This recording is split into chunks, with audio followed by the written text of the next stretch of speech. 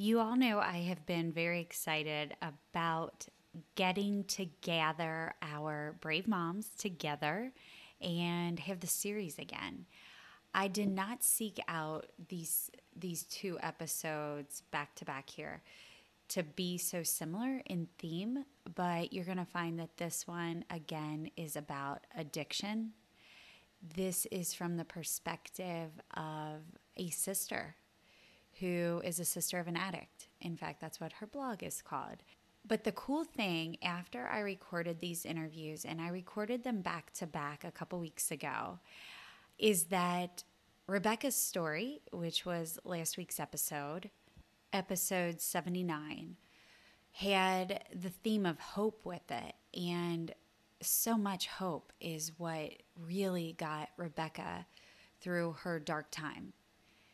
And in this episode with Brittany, she talks about love and how that got her through, and just rediscovering what love of someone that she couldn't understand really would mean, and what love from her Savior meant in her life and still means.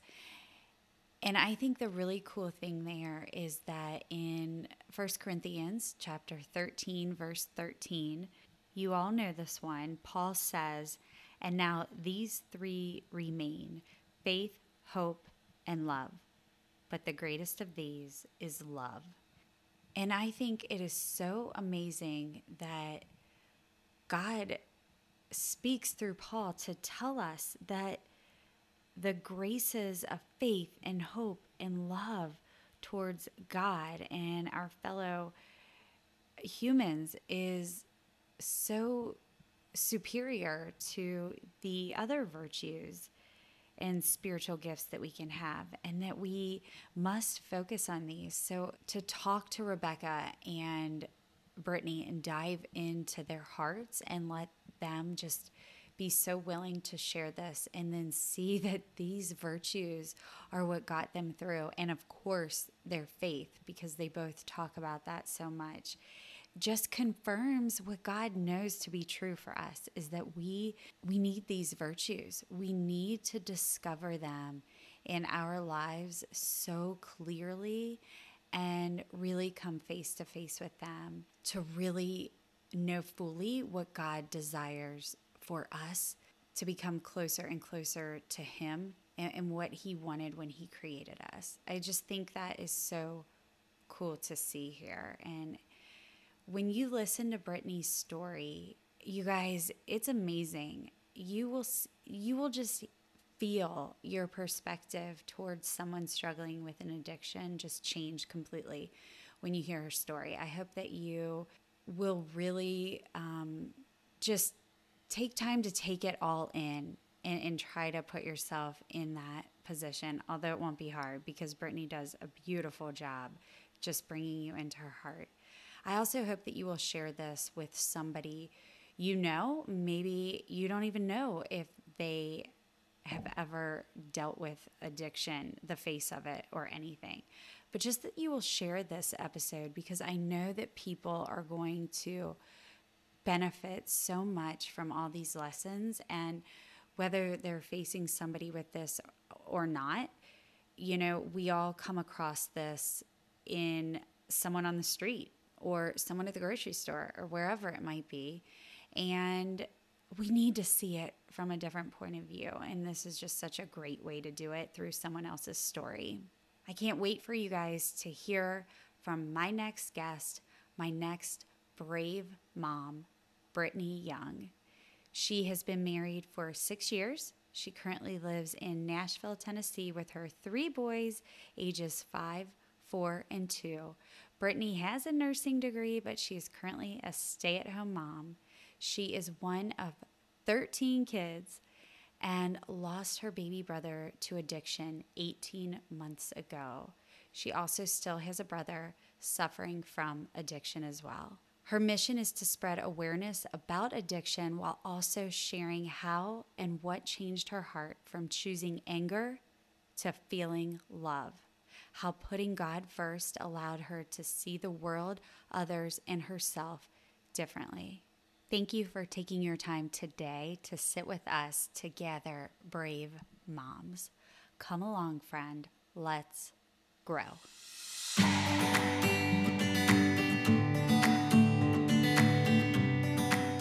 Welcome to Families That Stick Together. Just step right over the random pile of clothes where it looks like all my kids melted.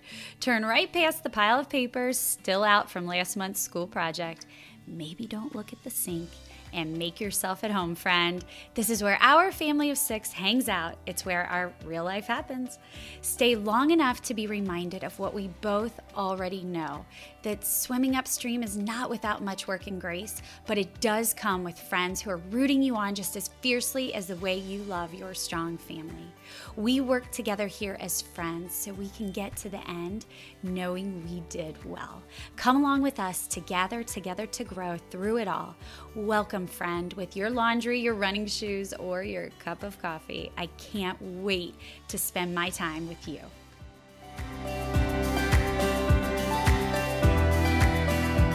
I think in our culture, we need to talk more about bravery. We need to talk more about moms being brave. I have a big belief that we moms are what's going to change the world and what continues to change the world. I think God has put a special anointing on mothers in our families to raise our families according to what He wants and desires for our children and the way He desires for the world and His creation that He made. And I think that moms have a special calling to stand up in today's world and be brave and courageous. And for everybody, that's a different story to tell, right? And Right. I wanted this series to be around Joshua, the book of Joshua. And I did this last year at Christmas time, and I wanted to do it again. And I had thought about pulling out another story in the Bible of being courageous. And I may do that in the future, but I just think the book of Joshua is so beautiful. Here this leader had stood by Moses' side and watched God work in his life and maybe thought he might be called, but when it was time, God was like, "Here, it's your time to go. I'm calling you to this." And I know it's going to be tough, but here's my command to you is be strong and courageous. And I think so much of our lives and journeys as any human being, but especially as mothers, has so much weight with it when we're called to be strong and courageous because we're also leading our families. And so everything that comes our way, we have a choice to say yes and go with the call or ignore the call. And Brittany, I followed you on social media, and I know that you have a very brave story to tell and one that you would not have chosen to be called to, but you were. And I know that so many people can be inspired by just hearing from you and your heart and whatever you're comfortable sharing and whatever you feel God is leading you to share with people. So the stage is yours, and I'd love for you to just go where you feel led right now. Yeah. Well, thank you. I'm very, very humbled. Addiction has transformed my life from the inside out. And I was 18 years old when we first learned that my older brother was suffering from addiction. And I think I hate to admit what my first emotion was. It was embarrassment. But if I'm being honest, I think at 18, you're so naive. You don't fully grasp what addiction means. And you, I don't know, portray it like what you see in the movies, like these bottom feeders who are stealing. And I thought maybe people would look at my brother that way or look at me that way. And so I was very embarrassed for my family. Addiction, oftentimes I relate it to somebody in your family being diagnosed with a uncurable illness and you're diagnosed with them. This isn't something that you sit on the sidelines and watch. Like you are now in at war with them. So we came together as a family. We all united, locked arms. We came up with a treatment plan for my brother. We were taking him to rehab. And I think in your naive mind, at least at 18, and probably most of my family at that time, because this was all new to us, we thought, okay, rehab, that's the answer, right? You're going to go, you're going to get treatment, you're going to come home, and we're going to carry on with life. And we all quickly learned that when he came home, it was just relapse after relapse after relapse. And with each relapse, I just became more angry because now you were choosing this. Like you came home, you were better. Now you're making these choices to continue this lifestyle. And I just began to feel and live the effects of addiction. As a sibling, I felt very overshadowed. You know, you crave your parents' attention and they want to give it to you, but they are also running after their lost son. And because of that, I started building resentment. And looking back, my parents absolutely were doing the right thing. It reminds me of the story of the prodigal son. And they should have been running after him. But I think in a very selfish 18, 19, 20-year-old mind, you're like, hello, but I'm doing all the right things. Like, don't you see me? And I think that was around the time like I just kind of emotionally disconnected. It was like, you're choosing this. All right, I'm done. I have like nothing left to offer. And so I think where I started to spiral with anger was when I learned my younger brother was now suffering with addiction, with heroin addiction. And learning that hit so much differently.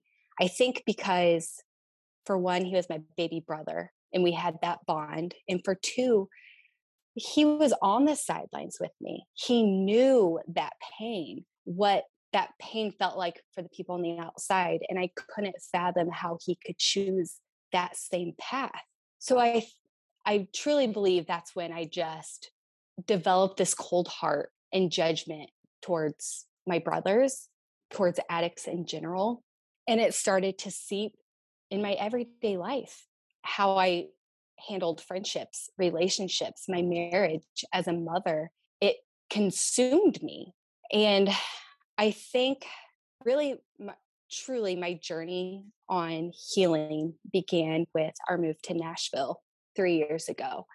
And I remember I came home, my husband and I had just bought what we thought was our forever home in Indianapolis. Came home from work. I had one baby on my hip, another one in a car seat. We were probably in that house for like 3 months at the time. And my husband was like, so, what do you think about Nashville? And my first response was, if it can get me as far away from this family drama, like I'll pack up tonight. But then the other part of me was like, that's my family. I can't leave my family. My family needs me. Even though I wasn't really too involved with my brother, I was still, you know, talking to my mom every day, talking to my sisters, talking to my dad. I was trying to be emotional support to them. And so ultimately, my husband, bless his heart, he was like, okay, like, I hear you. I understand and respect where you're at emotionally right now in life. So if this isn't something you're comfortable with, we won't go. So I gave it a few days and I really had to get real with myself. And I've always considered myself to love Jesus so much and have what I consider faith, but I don't think I ever really truly like gave God my all, if that makes sense. So I had to get real with myself. And I was like, all right, Brittany, if you can come up with another reason other than fear for not moving to Nashville, then you won't go. And like, I couldn't come up with another reason. I felt in my heart that this was something that we needed to do as a family. My husband had supported me through college, through new career, and it was time for me to support him in this new role. So we moved to Nashville, and I was hoping that this would bring some sort of peace, if you will, giving some distance between me and my brothers. But I was quickly proven wrong. I just felt myself growing more angry. I was lonely. I was in a new city with 2 babies. And then we had just found out we were pregnant with our third. My husband was working every day. I was by myself and just constantly asking God, why? Like, why? Why is this me? I'm trying to do everything right. And this is my life. I am consumed. Every conversation I have is about addiction or my brothers. I would go to the store and see somebody holding a sign on the street corner and immediately would turn my head and discuss. Like, I would think, gosh, like you chose this path. At one point in your life, you made a sober decision and this is where you're at. And now you're begging. That's just, I hate that that's where I was at, but it is where I was at. And then one day I was loading my boys up in the van. I had a big old pregnant belly, put the groceries in the cart, and I hear this voice behind me. And I turned around and it was another woman. She had a big belly and she was putting her little boy in a car and she was in the market for a van and she was interested in my van and had a few questions. And next thing I know, we were just standing there in the middle of the parking lot and like just acting like we had always been friends. We exchanged numbers and scheduled a play date for like the following week. She came over and there was just something about her. I can't explain it. She just has this contagious personality. And we just sat on my couch and started chatting. And next thing I know, we're talking about Jesus. And like I kind of felt uncomfortable at first, not talking about Jesus, but just like this wrestling. Like, I don't know. I can't explain it. Just like a wrestling inside. And next thing I know, she's praying over me and with me and listening to my story. And she left and I was just like, what just happened to me? And I think that that is like the first time I felt I allowed myself to feel God. And I felt like it was him saying, all right, girl, if you're not going to seek me, I'm going to pursue you. And if you are not going to read my written words, then you are going to hear my words through her. And she was the answer to my unspoken prayer. She was my friend. And I didn't know that that was even what I needed until he gave me her. And so we just kept in touch on a regular basis. And I think she could sense that I felt lost. And she was so kind and took my hand and just little by little gave me these resources, showed me, reminded me of who I really was in God's eyes, and that we are all deserving of love. And it was like, I don't want to say this change happened overnight. It definitely took time, but I could feel myself little by little every time I would pick up a devotion or listen to a worship song or just conversations through people. I could hear him. It was like I was finally allowing myself to truly hear him.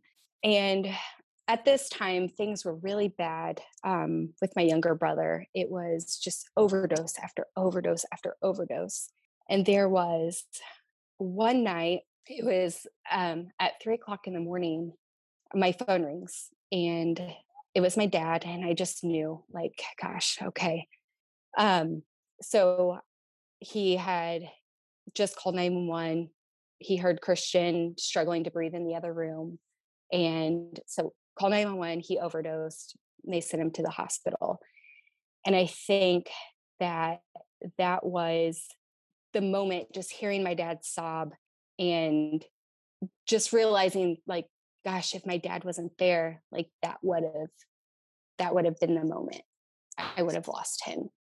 And what was even the last thing I've even said to my brother? Like, does he know he's loved?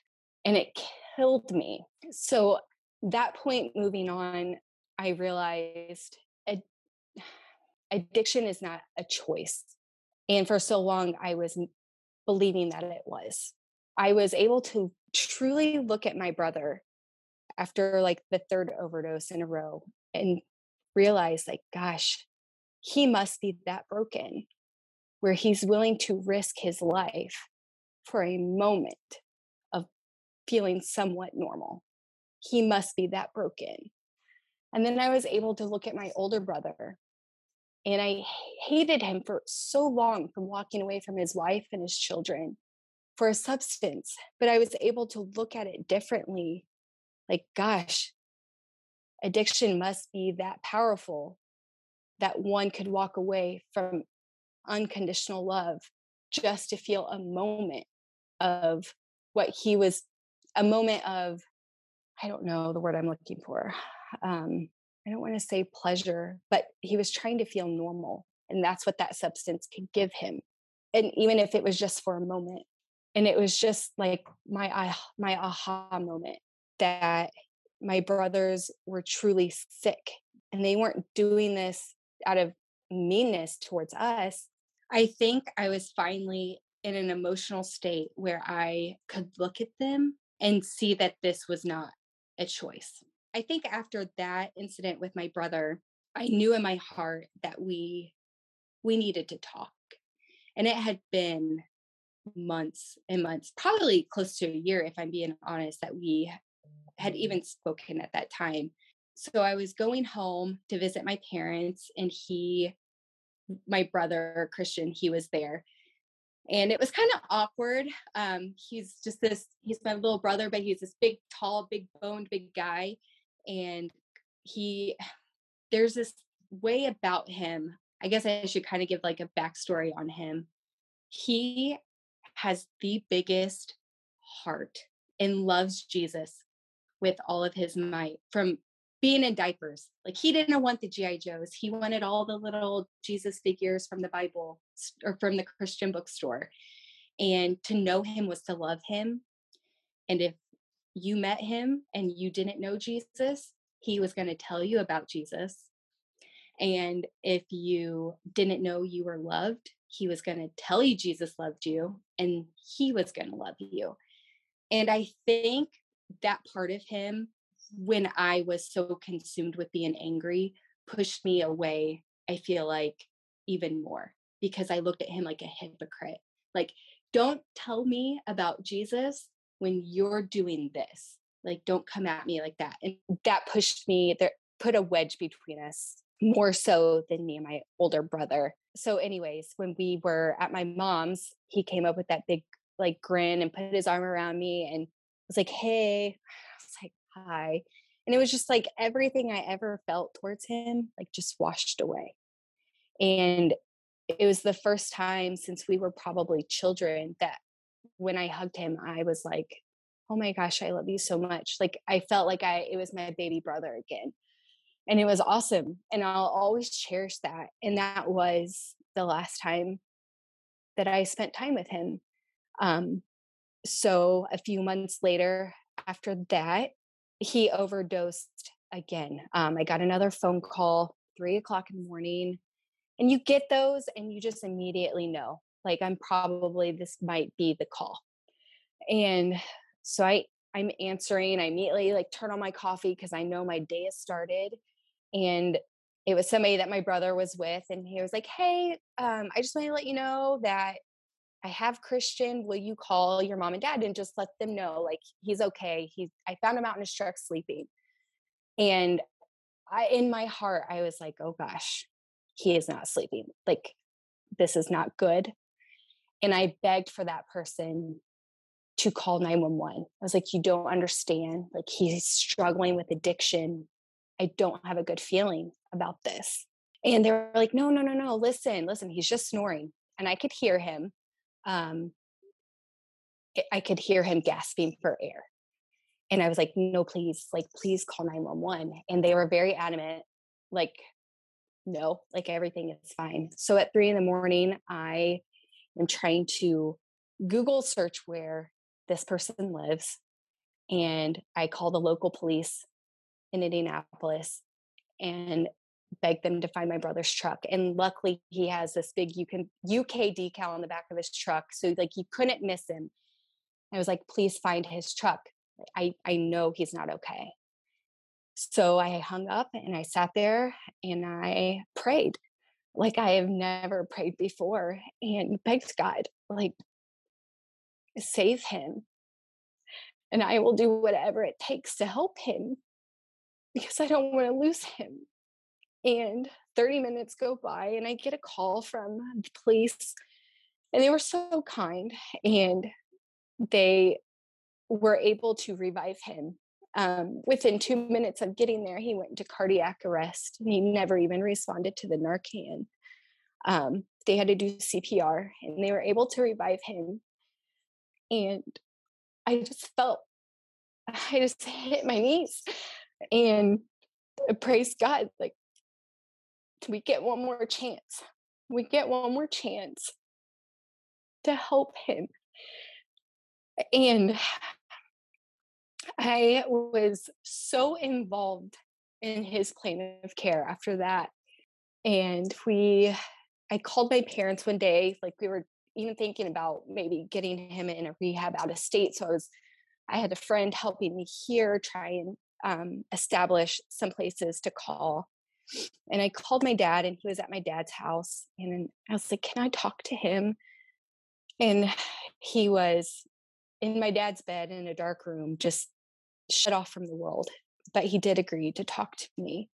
And I was able to tell him how proud I was of him for fighting and that I was sorry for never believing in him and that he was my hero because here he was armored crawling through the trenches on his battlefield, still praising God's name every day, sharing God's love with everyone, never once mad or blaming God for anything, and fighting.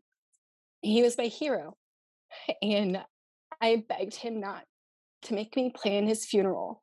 It's like, please, Christian, don't make me plan your funeral. Like, we will fight this. We will fight this. I was like, I know you're tired. I know you're broken, but you're worth it. And he laughed. He did more crying and listening than talking. But we both got a chance to tell each other we loved each other. And that was the last time I got to talk to my brother. He went into rehab. He completed the 45-day program. And I am so grateful that he did.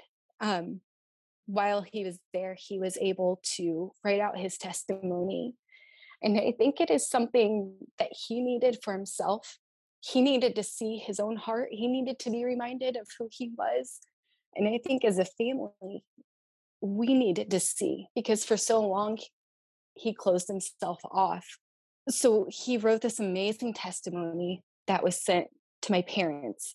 And man, it was powerful. It was powerful. And in that, he gave all God the glory, like gave God all the glory. And I was like, gosh, if I could have faith like that. And he inspired me to keep digging and keep fighting and keep listening for God. And he came home. He was out of rehab for 1 week. And I called my mom and she was like, hey, can you just send him a text? I can just tell he's not feeling the greatest. I think he's just feeling a little insecure out in society again. He's out of routine. And I was like, sure. So I sent him a text and just reminding him how proud I was of him and I loved him. God loves him and we're all here for him. And he said, thanks. Love you too. And 3 days later, I got the call that he didn't make it the last time. He overdosed, and no one could get to him in time. And that phone call was, I hit my knees and all I could scream was his name and God. And it's a pain that I can't even describe a year and a half later after processing and feeling all the emotions. A year and a half later, I sit here and I'm like, I still don't know how to describe that pain. You have your brother ripped from you forever. And then you watch your parents slowly just die in front of you. And I knew the only way I was going to survive this is if I could continue to seek God through it. And I think there's this misconception. I read this the other day and I was like, oh my gosh, this is so beautifully put. there's this misconception when we want to feel peace with something. I think we associate feeling peace in the absence of something. So, God, I will feel peace when you take this away from me. I will feel peace when this is over. But true peace is felt in the presence of someone, and that someone is Jesus. And I knew I could not let go. I could not let go. And my prayer every night was, God, hold my hand, hold my hand. I didn't even have the words to even say a proper prayer. It was, God, hold my hand. And I just would envision myself as a child, and you're afraid and you grab your parent's hand and you might still feel fear, but you feel braver holding on to them because they're with you. And that was my envision. That was my prayer. It was just, God, hold my hand because I can't do this. Like, you have to do this. I'll come with you, but I can't do it. And that prayer is still my prayer to this day. And it is still my mission to seek beauty in this, because I think that is the only way that you're going to find peace. Ooh, okay, hold on. Ah, okay, this is amazing. I haven't heard this part of your story. I just knew like kind of what had happened within your family, and I didn't know all this. And it is, I want to tell you that the beauty that I see in you sharing the story of Christian is so much, but I think for us on the outside who have never dealt with addiction or um, everything that you personally have seen would be also maybe anger or like, why can't you just this is your personal choice, like some of the same things you were saying. Why do you keep choosing this? But then it came to you after years and years, addiction is not a choice, and you were able to look at your brother and see, gosh, he must be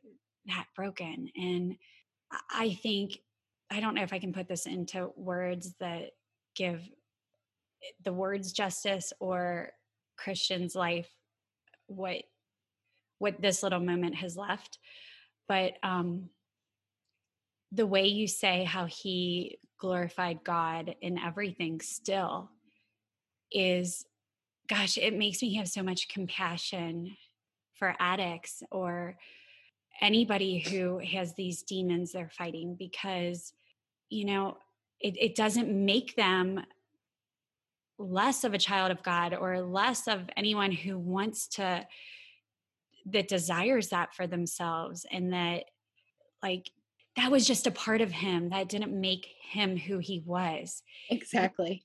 He was still, that was just one sin he was dealing with, just like we all have our own sins. And maybe to the world it looks like a really bad one, but we all have really bad ones in God's eyes. Yes. And like, I'm so thankful that you shared that part of the story, and the part where he's at rehab and has the testimony, right? Like within weeks of him going to meet Jesus. It doesn't, that shouldn't define his life. It would seem to me that that testimony and for your family and those who knew him, like, would know that that's who he was. It wasn't how he left the world, or that was just one of the demons that got him, but that didn't make him who he was. And that's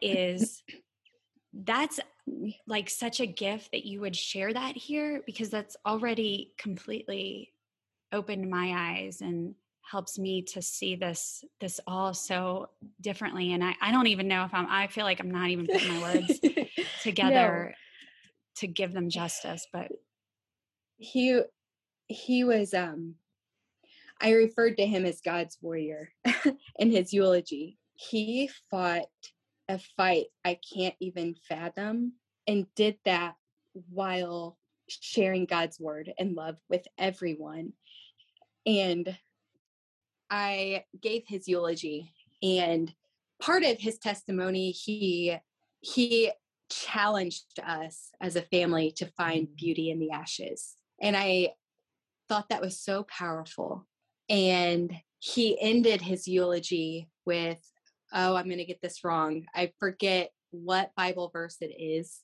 It's Corinthians 14, maybe verse 14. I don't know. Love is patient, love is kind. It was his all-time favorite verse. And so he left that with us. And I knew in my heart that the only way I am going to survive this is by finding beauty in the ashes. And that beauty is God. I've got to find God through this. And love, it is so simple, yet I feel like it's the most powerful emotion we possess. And I think it's the most powerful gift we can give. I believe it's life-changing. And I am learning. I'm not always good at it, but my message, I feel that God is showing me, is to love harder on the hardest days.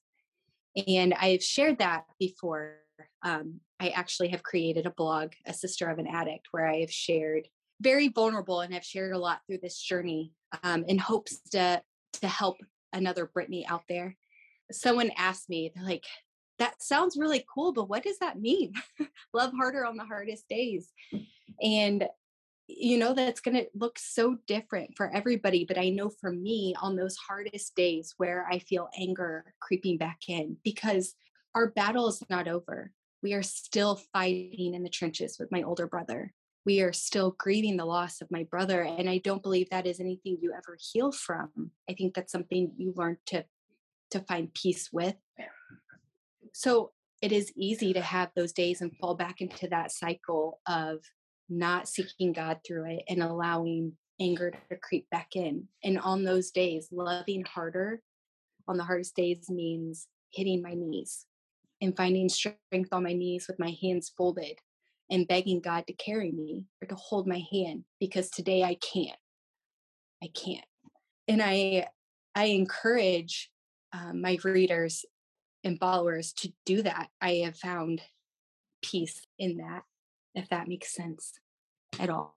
It absolutely does. And what a seemingly simple way to look at it. Love harder on the hardest days. And that's not an easy thing to do.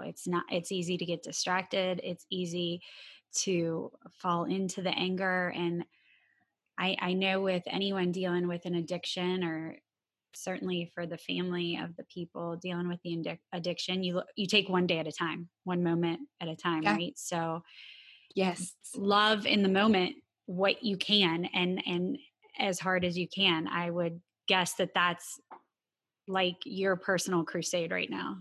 it is. It absolutely is.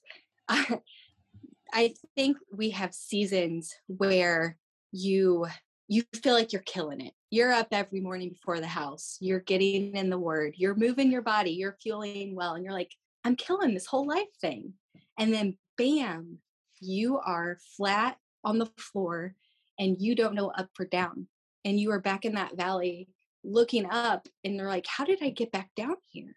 And my last blog entry I shared on this, because I think as believers, as Christians, we set this expectation that, okay, I believe, so I have to believe every single day and I have to get it right every single day and always have to have faith and always have to trust that God's plan is greater than mine. And we're human and it's not always picture perfect. And there are going to be seasons where showing up might just be through worship music or finding a quick 2-sentence devotional, or you're going to have seasons where you are killing it and you are starting a Bible study or you're leading a group. I don't think there is a wrong or right way, but I think God just wants to meet us where we're at. And I think when we allow him, or allow ourselves, I guess, to see that, I think is when we find the true peace. I feel like we came full circle, because you just said when we allow ourselves to see God and feel him right then, we find the true peace. And you didn't even know that you had to be open to your friend in the parking lot talking about Yeah. minivans. But God said, Yes. hey, if you're not seeking me out, I'm coming to you. I'm going to find you. And that's Yeah. what he does. He wants to find us. And, I feel like in the short time I've spent with you listening to this, is that that's what he continued to do over and over with Christian, was just come to him Yeah. and seek him out and because it doesn't seem like a normal thing for someone struggling with addiction to keep talking about Jesus, but that Jesus was there with him. Yeah. And Oh, suffering, Jesus hates suffering. He hates it. yeah. He, I mean, look at his face hanging on the cross. He doesn't desire that for us, and he sees it happen and it pains him. I mean, he went to the cross Yeah. for that. So, Yeah. yeah, with God showing up and showing us that peace, I think is a beautiful way for you to describe it from your journey. And that's just a small piece that you can even share with us. um, I I would love to know, Brittany, what do you think? I know you wouldn't look back and say this the whole time, because you said you struggled with anger so much of this journey, but what would you say prepared you? Was there anything, like, looking back, that prepared you to be strong and courageous, for and with your family and for yourself, like for you and your husband as well and your boys? Yeah. I don't know if I intentionally did anything to prepare myself, but I think I kind of felt God shaking me by my shoulders a little bit. That's why I was saying I think this whole journey started with this move to Nashville and me learning what it meant to do it afraid and trusting, like, okay, I don't know where this is going, but I trust you. So making the big move, I think by obeying, I he gave me the resources to prepare myself for the big blow ahead.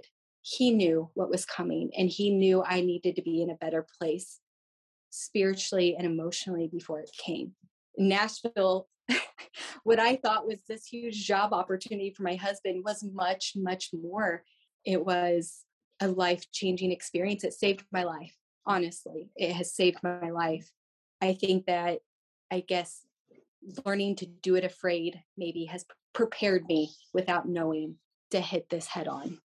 Isn't it amazing to look at how God really does set us up and give us those tools ahead of time, that he knows what we're going to need. He gives us that armor so that we are prepared. I mean, wow, like he knew to build you up in that, taking that step of courage and moving somewhere so far and so scary. And you use the word obedience, and your obedience to him in one thing gave you the resources you needed to be able to just step out and take what was being handed to you. It's just, I, I can't imagine not living our lives with faith in God, and that his plan is so much better than ours, because even when it's horrible and we can't trust what's going on, we can see that he's lined the pieces up. And thank you for acknowledging that here and sharing that with us, because I know that's not easy to share your heart and to even be able to have that much faith.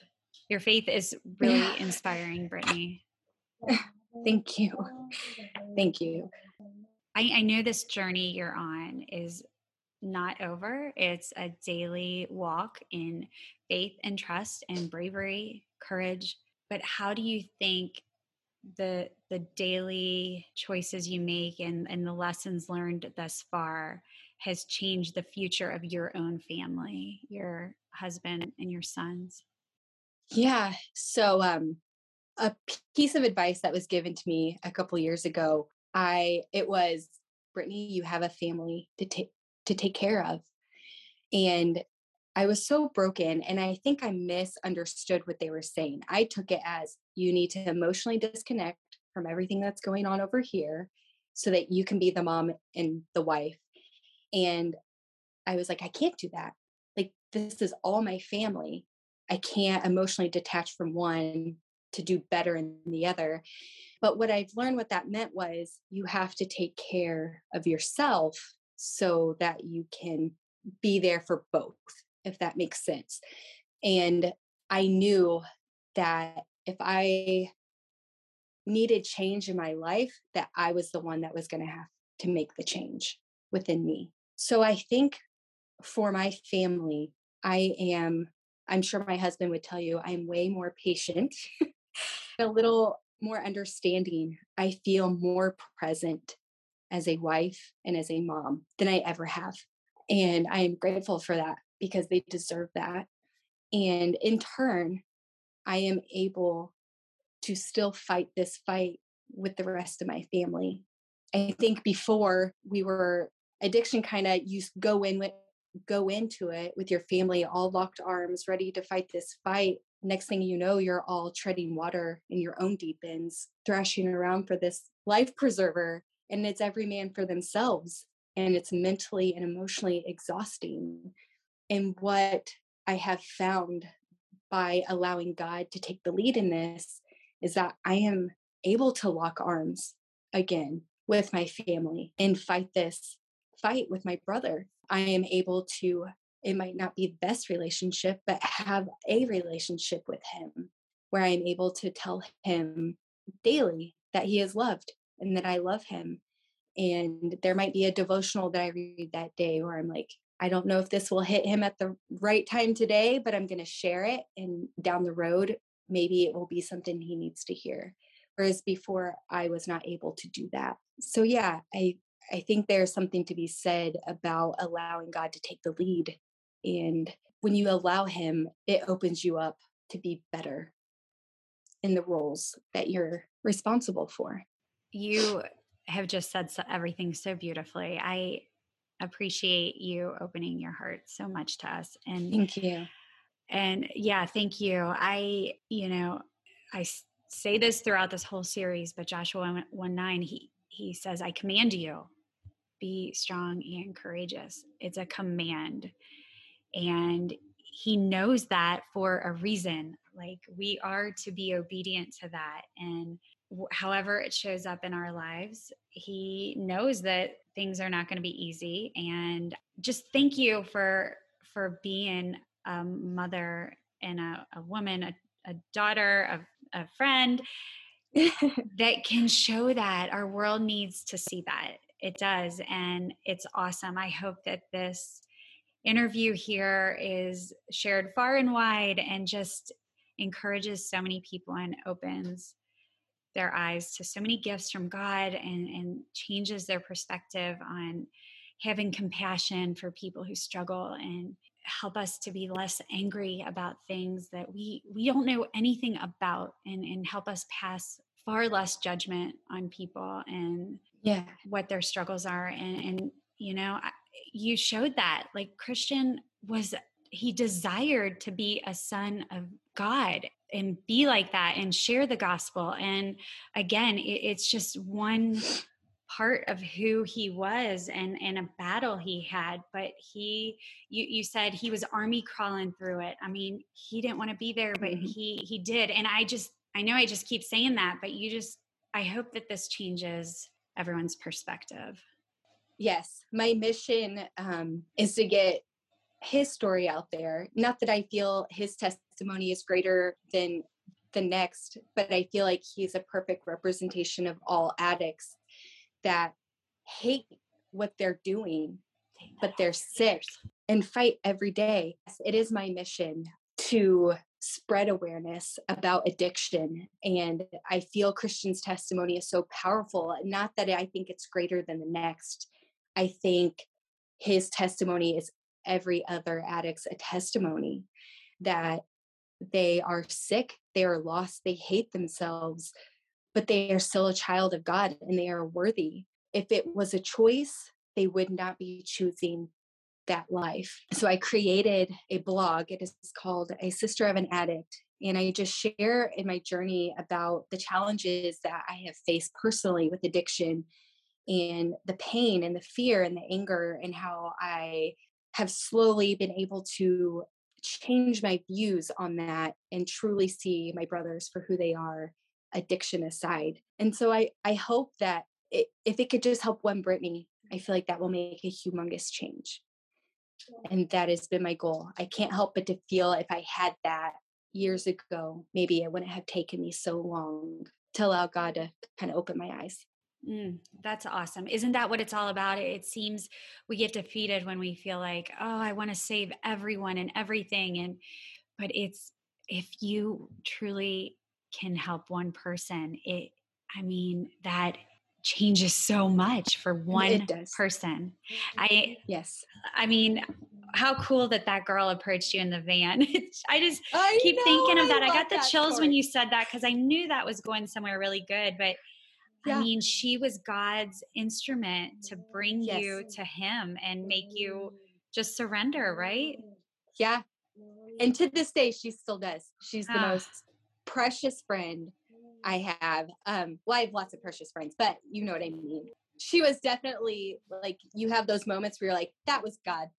That was God hands down. And she was that moment for me. I love it. I love it Yes. so much. Okay. I think we could talk forever on here, I but know we could. let's end Yes.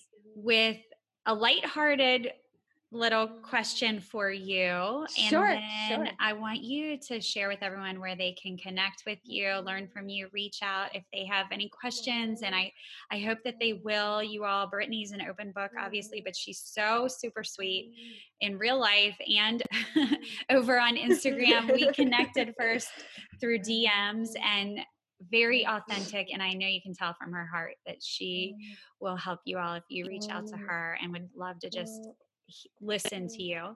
But the first thing I want to do is just a lighthearted question from a Together for Date Night question from the I Do category. And my question is from this sticker: do you ever secretly wish for a special talent? What? Oh, I don't even have to think about this. You're going to laugh. I wish I could sing. I wish I could sing well because music moves me. It could change my mood in a minute. If I am like lacking in words for a prayer and I listen to a worship song, I'm like, yes. Like, I wish I could be that person that could just spell out the words. I love it. I do not think you're crazy. I feel the same way. If I'm in the car and a good song comes on, I'm like, oh, mama's praise hands are going up, and don't listen to me sing. Yes. Oh, that's sweet. I love it. Praise him with the song and dance for sure. So Brittany, tell Yes. everyone where they can connect with you, and of course, read your blog. Sure. So you can find me on Instagram at Britt C. Ley, Ley. In my bio, you'll be able to find the link for my blog. And again, it is A Sister of an Addict. And anyone can reach out. I have connected with so many people that have walked my shoes, that are just, I think they just need to feel seen. And I would love to be that person, to just be the sounding board. Oh, we know you would, and you're so good at it. I will also have all of those links in the show notes for everyone to connect with you. Brittany, this has been a true pleasure. I have enjoyed listening to your heart and you sharing your story of heartache and redemption and love, strength, and especially bravery. Thank you so much. I appreciate you for taking the time to even listen and believing in my mission. I truly appreciate that so much. No, I absolutely believe in your mission. You're changing lives, girl. You are as well. You are as well. Thank you.